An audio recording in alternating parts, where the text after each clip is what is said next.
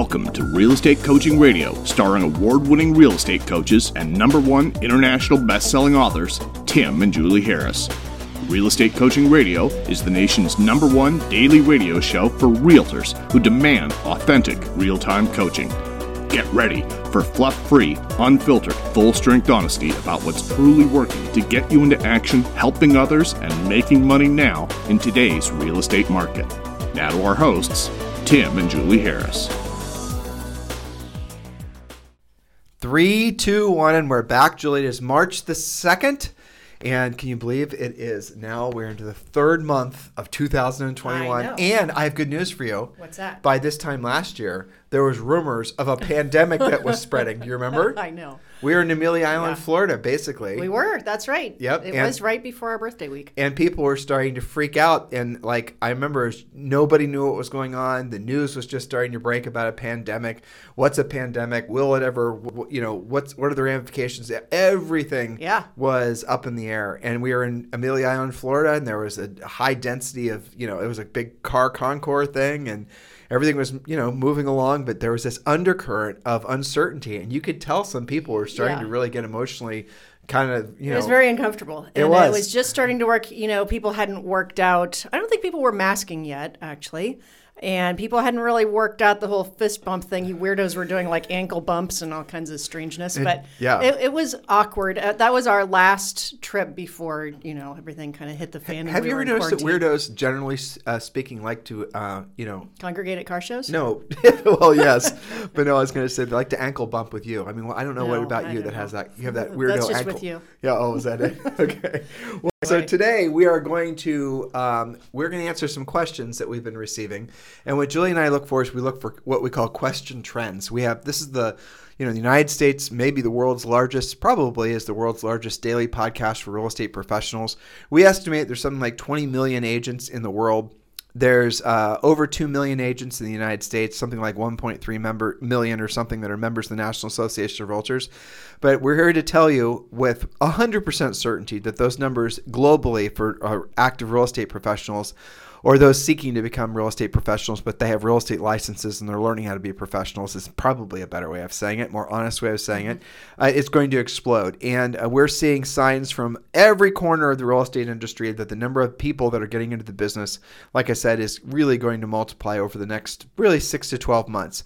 As a lot of people have their pre-licensing done and they're, trying to get their state tests scheduled, and California has pushed out a year and all these different things. But as the pandemic starts to ebb, we are going to see more and more places opening up and more new licensees.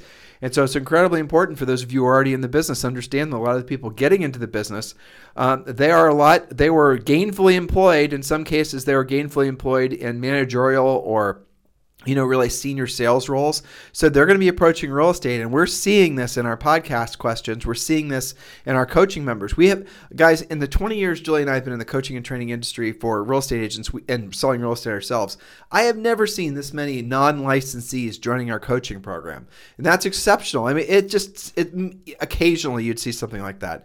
We didn't really meter it that closely, but now I'm hearing from our new member coaches that a lot of non-licensees are joining. And why? Because they're anticipating getting into real estate and they want to hit the ground running. So this is kind of, I think, maybe a notice to all of you who have maybe been a little bit complacent on your sales skills, that the tides are quickly going to change as more professional people or more professionally minded people enter into the industry. So you better get your skills on.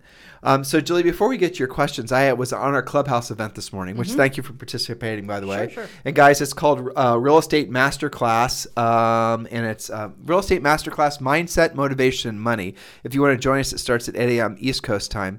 And one of the questions I posed to our large group today is, what would you, like if you had to take 5 listings in the next 2 weeks? Were you on it when I asked that question? Yes, I was on the second half after you already asked it. Right. So it ran for 2 hours today. We run as long, and we have other moderators still pick up the ball when Julie and I have to bounce off the event. But the question that I posed to the group, and it was a great conversation, was if you had to take 5 listings in 2 weeks, or you'd lose your house, and you don't want to lose your house, right? There's the motivation. There's a motivation. How would you do it? And what I was really thrilled about is not all these people were Harrisites, right? They're not real not all of them were Harris Coaching clients or podcast listeners. Some of these people are just people that are from our EXP group, but they're not real studied on Julie and I's philosophy of how to build a long-term, ever-increasingly profitable real estate practice. So they weren't trying to placate us with their answers, but and some of them were deeply rooted in the whole, passive marketing realm of the real estate world, where, you're in essence buying your leads through branding and social networking and all that. But when I posed the question to some of these even people that are diehards against actual being proactive prospectors, they all said the same thing. They pick up the phone. And I thought that was so awesome that they're frankly honest, because it is. You guys get the significance of that. So I'm going to ask all of you podcast listeners, tens of thousands of you listening, if you had to take 5 listings the next 2 weeks or you'd lose your house, how would you do it? And I didn't. Here's maybe a way of framing that if you're trying to come up with your answer, is what would you stop doing?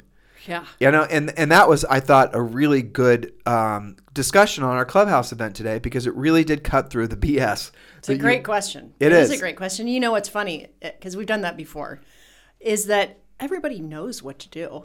A lot of times people will kind of seem like, I'm out floating in the wind. I don't have any direction. I'm not following any kind of plan. And then you ask them if it was between keeping your house and losing your house, what would you do to get 5 listings in the next 2 weeks? Like that, they have the answer in most cases. But what's really interesting too? All of that. But normally, if, for example, but the 2 week. So why did I frame the question like that, guys? It's because everyone is more motivated by losing something they already have than motivated by, say, trying to win an award or a prize or whatnot. So if you're looking really to create motivation in yourself, where you think about where you're the most motivated, it's always when you're fearful of losing something you already have. So why don't you everyone's like that, by the way. Much more motivational. Totally. I mean, look at how people act when, they get into some kind of financial hiccup, whether that's a surprise tax bill or a surprise, medical bill. All of a sudden, you find your motivation. So that is the reason I framed the question that way. So I want you guys to feel the fear of losing something you already have, because innate in that fear is going to be, after the initial surge of fear hits you, is going to be the resolution, and your mind becomes myopic with its essentially its solution. Your mind instantly goes to what the truth is. Which is basically you're going to essentially be a proactive lead generator. So even the most diehard passive, marketing, branding types that are frequenting our Clubhouse events, they immediately dropped all of that Mickey Mouse and they went to, I'm going to get in front of as many people as I possibly can. I'm going to pick up the phone. I'm going to, call. I'm going to absolutely be the best pre-qualifier ever. Yeah, it's like you miraculously find that honed-in skill set, and it's yes, I think the most important thing is being proactive lead generator, but there's other things that come along with that they have that light bulb reignite, like, answer the phone when people call you. Don't send everybody to voicemail. Don't have never-ending lead follow-up. Actually be on top of your lead follow-up, because, the first thing they do is go through their list of people that would be, quote, easier to convert to a listing, right? Well, why aren't you doing that normally? So all of those good habits come to light when you dial up the fear factor. So there was another faction on our Clubhouse this morning who are dyed-in-the-wool, centers of influence. I'll never pick up the phone. I'll never do anything proactive. I want to basically, amiable the world, and eventually the leads will flow my way. And okay, so the question was, again, if you had to take 5 listings in 2 weeks, how would you do it? So even the most amiable, dyed-in-the-wool centers of influence and past client types who are just going to friend and bond and relationship the person to death, they too knew what their correct answer was. And why is that? Well, it's because when you go the path of being, essentially centers of influence and past clients, where you're just going to drip love on them all day, there's no guarantee you're actually going to generate a lead. That's the rub, right? That is the rub. You can't say without a shadow of a doubt that you would get 5 listings in the next 2 weeks. Right. Now, you may very well, okay, if you've been really good at it for a really long time, you've got enough people and you've been very consistent, maybe, but probably not. It's not predictable or duplicatable. That does not mean you shouldn't be doing it. It just means that it's not predictable and duplicatable. I have to say, Julie, as I'm looking at you, you have your premier coaching session that's right after this on Facebook Live, and you're wearing metallic lipstick. That is going to look hilarious on Facebook Live. Do not change it. Okay. I want him to think that you've been having too many oranges or something. Because it's a little bit, it's a different color. It's the reflective nature of Puerto Rico and your personality. Yes, but it's light color. As your birthday is is coming up next week. Indeed. Well, so that's the thing, is that you know the truth. You know what you're supposed to do. Now, some of you are going to be newer agents or inexperienced agents with regards to listing properties. And so you're thinking, well, there's some sort of like Tower of Mordor you have to climb up, and you have to pass through some sort of, throw some, golden ring into the fire pits of, you know what I'm saying here? I'm trying to make you guys laugh. But the reality of it is you can be a buyer's agent the second you get a listing agent the second you get your real estate license. There's no rule anywhere, no market forces anywhere that are telling you that you have to suffer, especially in this market. I mean, in the literal sense, working with buyers in this market is an act of futility in many cases. So if you want to ensure your success the fastest, learn how to be a listing agent. And everyone on our clubhouse knew it. Yes, absolutely. I had a great comment from one of our Facebook Live Premier Coaching members, I think it was Friday, and he said, I haven't been licensed that long, but I do have an active listing. I'm really working it hard. I'm getting open house leads, and I'm sure it's going to sell this weekend. And I'm seeing, this was from a really new agent's perspective. He said, I'm seeing what the buyer agents are going through.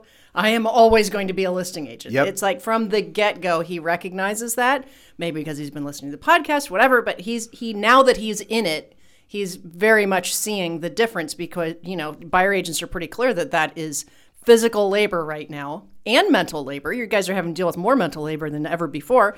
And being a listing agent is more of a mental skill. It's a skill-based thing. Yes. Right. So anyway, that was a fun experience for me. Yeah. Of course, I was hoping that some people would try to dig their heels in and argue that centers of influence and past clients or marketing or branding was the course to take if you wanted 5 listings in 2 weeks. But all of them knew the truth.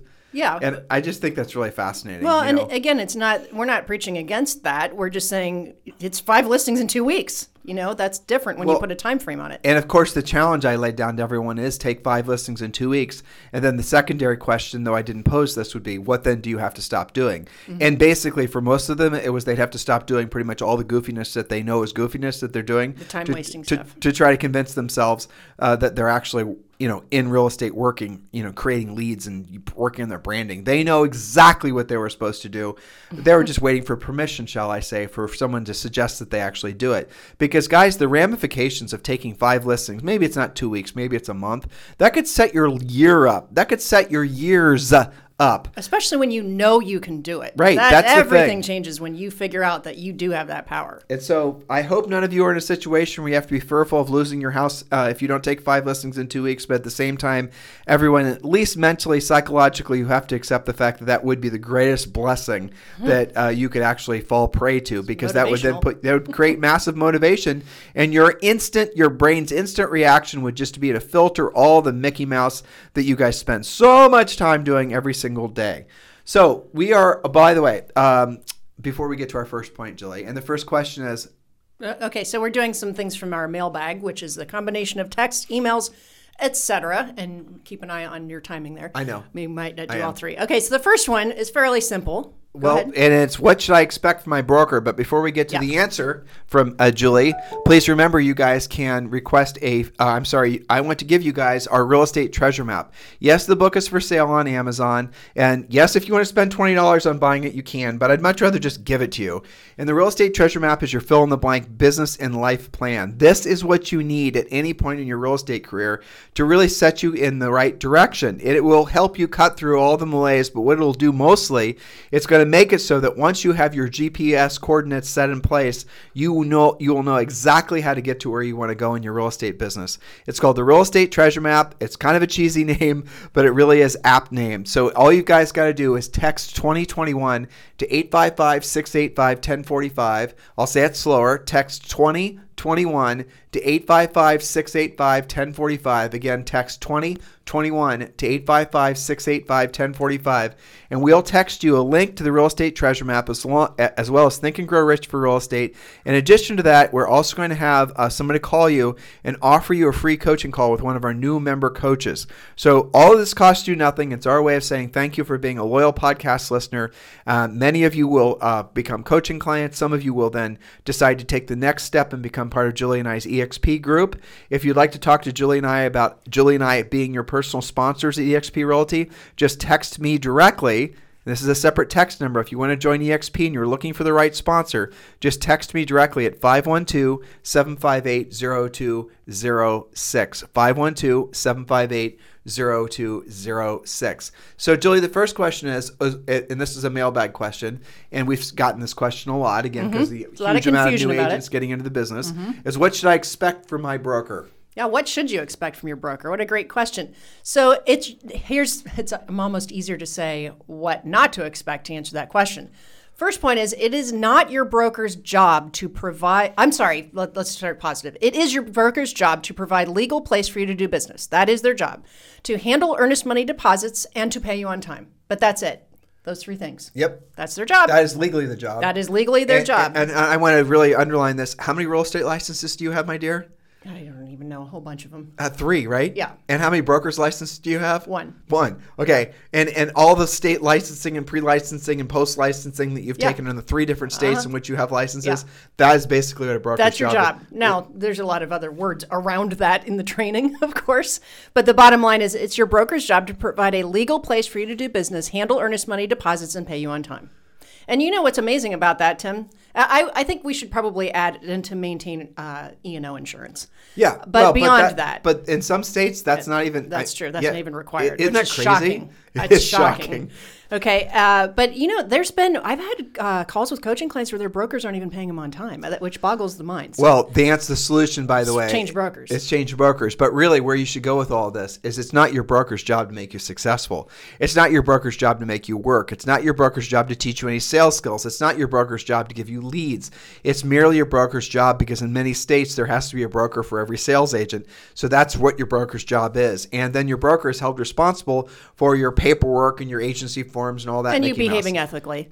Yeah. But it's not your broker's job to provide you leads. Any of the things that Tim said, it is your job. Okay, it's not your broker's job to transaction coordinate, put out fires, or negotiate for you. It's not even their job to train you up. Nope. Okay, so stop having those expectations and you can stop being disappointed. And so if your question then is, what is my broker's job? It's virtually nothing. That is their legal responsibility to you.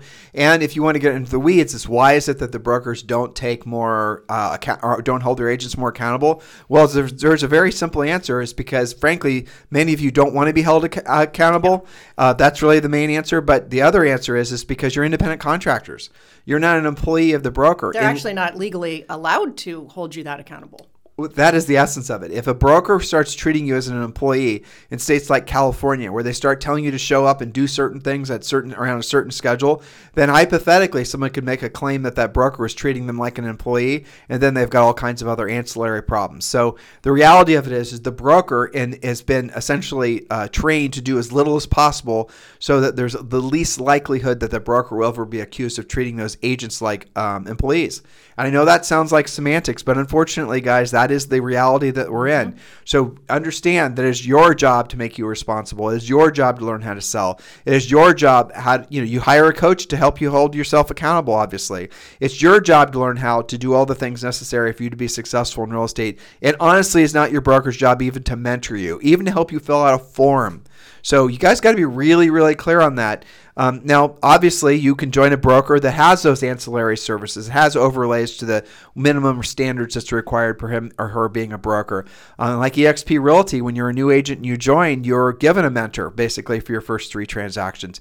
You choose a sponsor at eXp that's going to help you along the way. So there's and a lot of other brokerages operate the same way. So just choose wisely, and then talk to other agents, new agents if you're a new agent, or if you're switching, if you're in a real estate agent now and you're in a brokerage that's not providing any support, and you want to go to a brokerage that's, essentially created a working environment that's something that's going to be more conducive to your success, then you also want to, maybe gravitate in that direction, guys. And bottom line is your success is your responsibility, nobody else's. If it's meant to be, it's up to me. Always. That's what you replace complaining about your broker with. If it's meant to be, it's up to me. That means you're in control. All right, Julie, the next question that we received quite a few times in the past maybe month is how do I raise, and different ways they ask this question, but how do I raise my average sale price? Well, so fortunately for all of you guys, or probably 95% of you, the market is doing this for you currently. Okay, there's not a lot of professions where what you get paid follows up, with the market, right? So if your average sale price last year was 400, it might be 500 or 600 this year, and you're still getting paid off that percentage. So the market is largely helping you with this, but let's set that aside for a second. There's three main ways, and here's the key to happiness in raising your average sale price. Do all three. Don't just choose one. So point A, yes, socially network your way in. Join the country club, do events. I'm thinking about one of our coaching clients in Laguna Beach that does like the beach cleanup and the farmer's market and all that stuff. Let me interject here. We're not speaking from theory here. Julie and I actually did this. Yeah. And when we originally started selling real estate, our first year in the business in our early 20s, we sold 103 houses. Our close and pendings were over 100 units. Broken all records for first year sales success, and I believe that record still stands.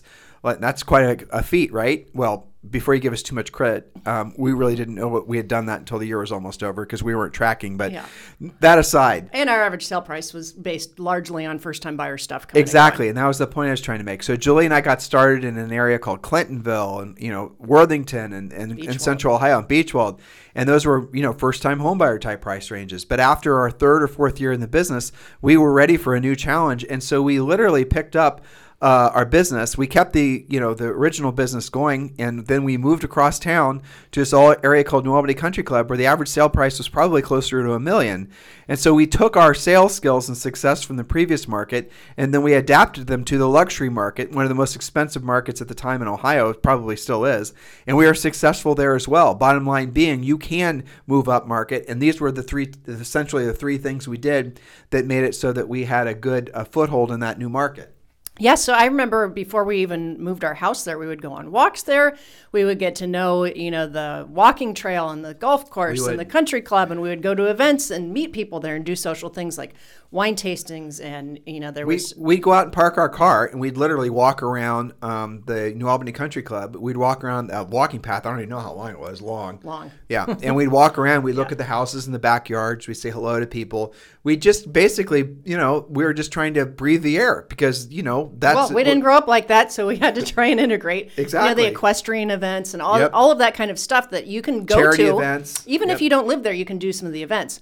So socially network your way in. Now, that by itself is not predictable or duplicatable. I cannot tell you exactly what day that will start working for you.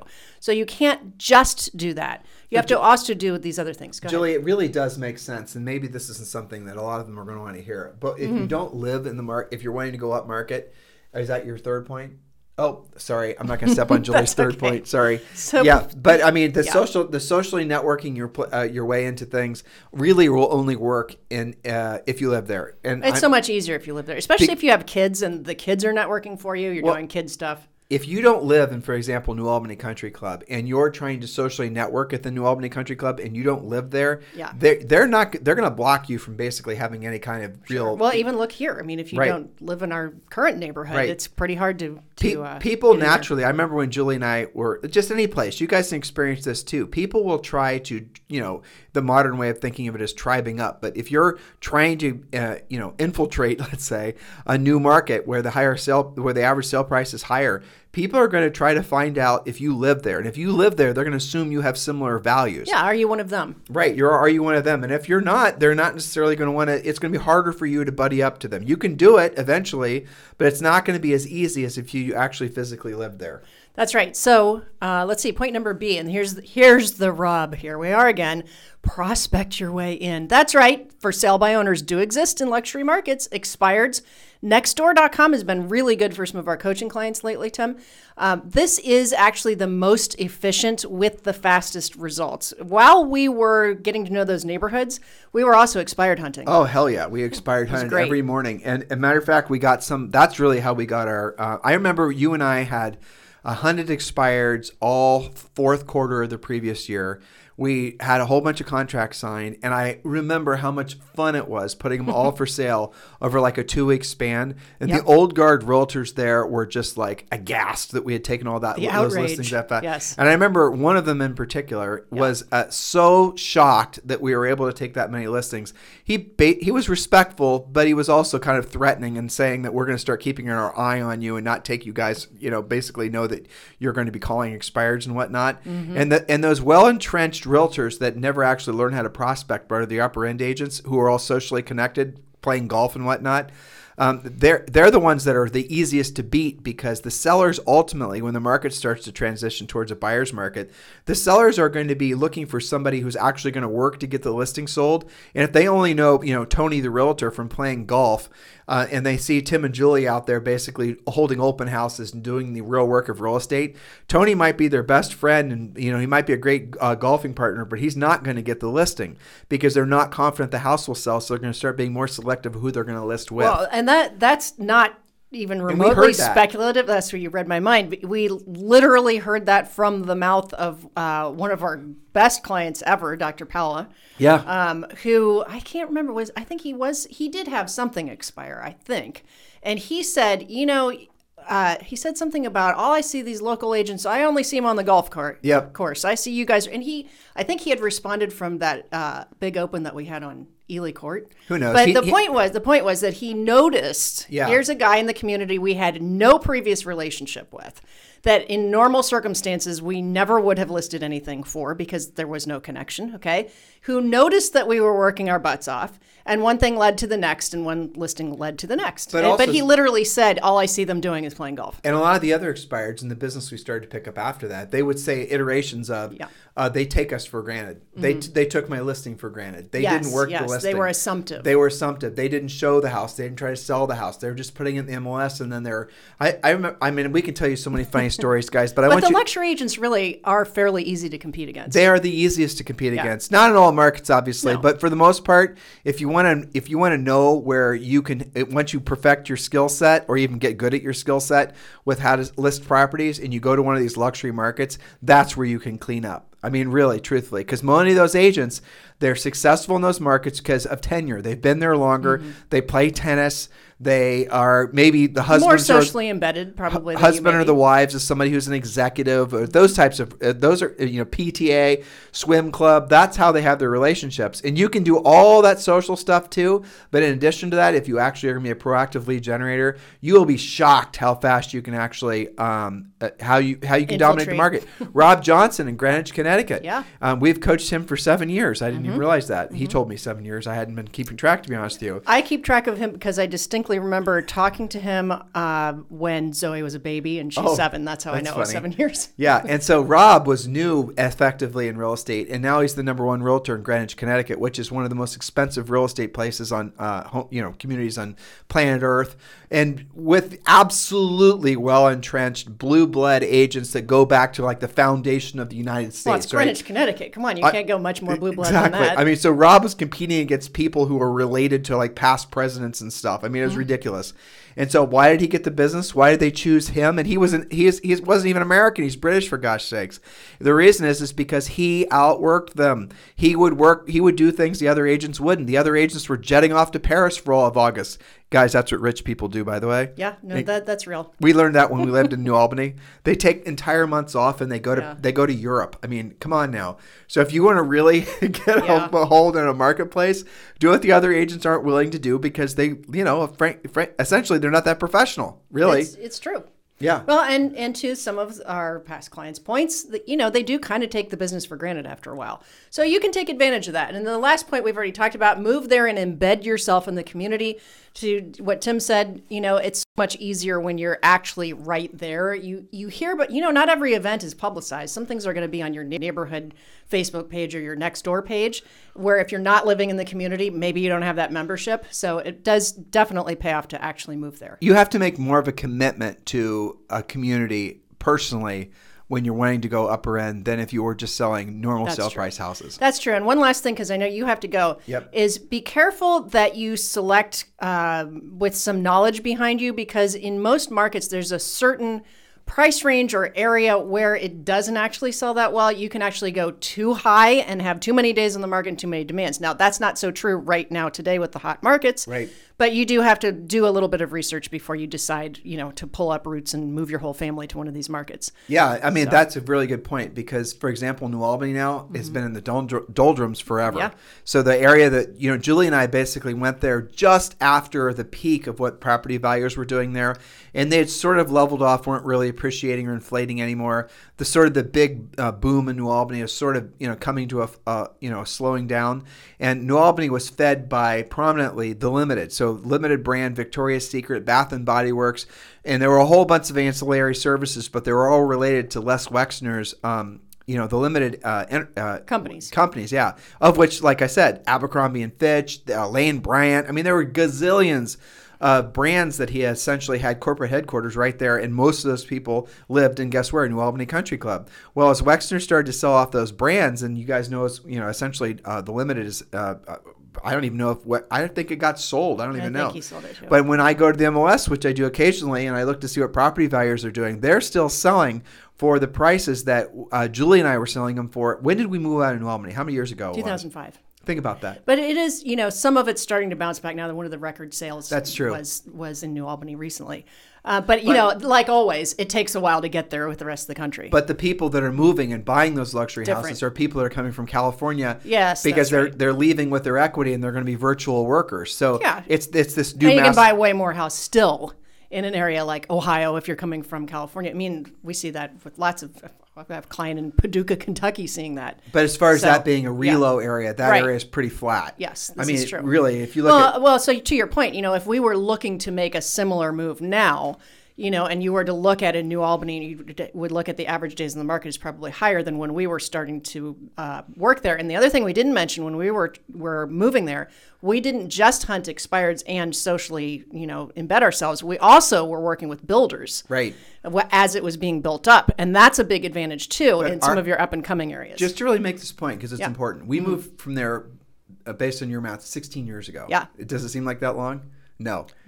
Yeah, 16 years probably ago. Not. Yeah. So our house, 7334 Berkeley Square South, is probably worth exactly what we sold it for 16 years ago. Yeah. Right? Well, and that is symptomatic of a lot of higher end markets. And we've told stories before about Muirfield, which was the previous New Albany, 10 years before New Albany. So all we're saying is do your research and don't overdo it. It's kind of like when you guys try and get into BPOs and REOs, you're like, well, I'm only going to do a BPO in a luxury market. Well, guess what? There aren't that many. And do your research. That luxury market could essentially be flat. So again, do your research. That's really I kind of like almost like the under market.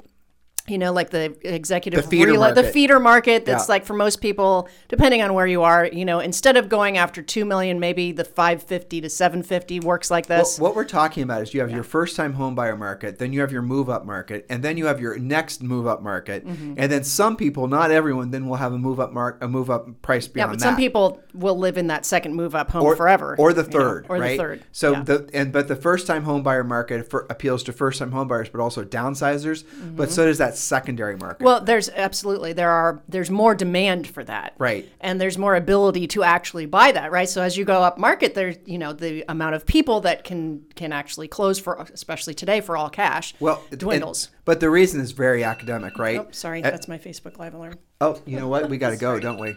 So.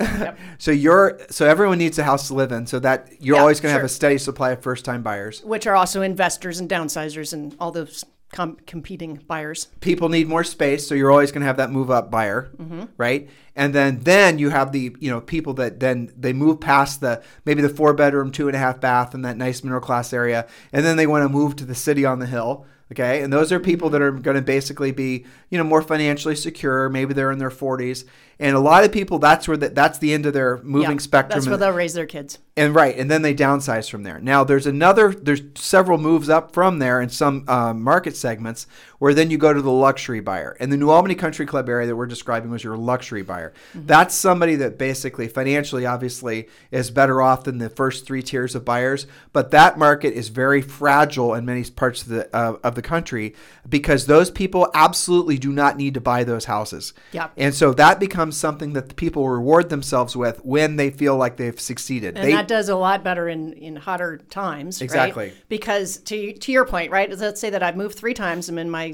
second move up house. I got plenty of space. I got my kids in good schools. I don't have to. There's no real have to move up to that luxury market.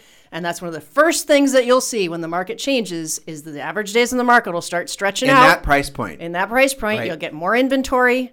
So it's something to keep track of. And I also recommend that you don't put all of your eggs in that basket. Even when we were in New Albany, we're still selling in Clintonville, Beachville, and Worthington. Absolutely. Well, hopefully all this questioning, or rather the questions you guys asked, hopefully we're sufficiently answering them.